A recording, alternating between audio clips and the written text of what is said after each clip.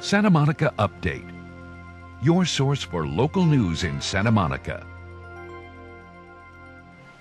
Santa Monica City officials recently presented the Sustainable City Report Card. The report illustrates how the city is doing at meeting its sustainability goals. It highlights areas of success as well as challenges facing the community. Yana Kay shows us what kind of grades the city received. Shannon Perry from the Office of Sustainability is presenting Santa Monica's latest Sustainable City Report Card. The city has made substantial progress in several areas. All these successes across the board in improving ride sharing, getting people out of their cars onto the buses. We've planted lots more trees. We've been getting homeless off the streets and into permanent housing. There's really kind of a myriad of things that we're doing. We're looking at the local economy, which is very strong. It's really rebounded from the recession.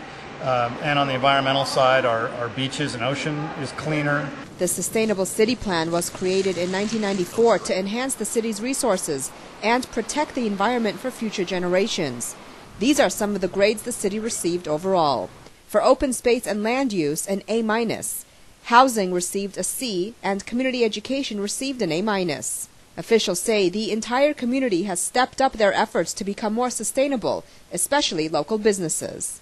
In terms of saving water, reducing energy use, reducing waste, reducing toxic chemical use, and increasing environmental purchasing policies, and more ridership for transportation, we've helped businesses implement over 10,000 measures of those in those areas. But officials say even though the marks are good, certain areas such as housing remain a challenge.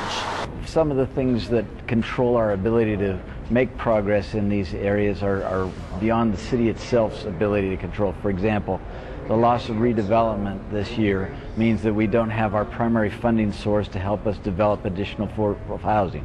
That's a huge loss to us. Similarly, vacancy decontrol eliminates more and more units every year that had been made affordable, and so that's an additional challenge to us. Gould said that despite these challenges, the city and its residents should feel proud that they have come together to reach sustainability goals. City officials hope that Santa Monica's efforts in becoming a sustainable city will be an example for not only the state, but for the nation as well. For Santa Monica City TV, I'm Yana Kay.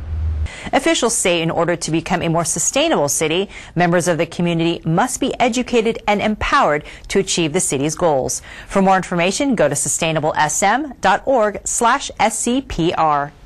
Well, that's it for this edition of Santa Monica Update. Please be extra careful when you're out walking or driving in Santa Monica. I'm Keena Chin. For all of us at City TV, thanks for watching.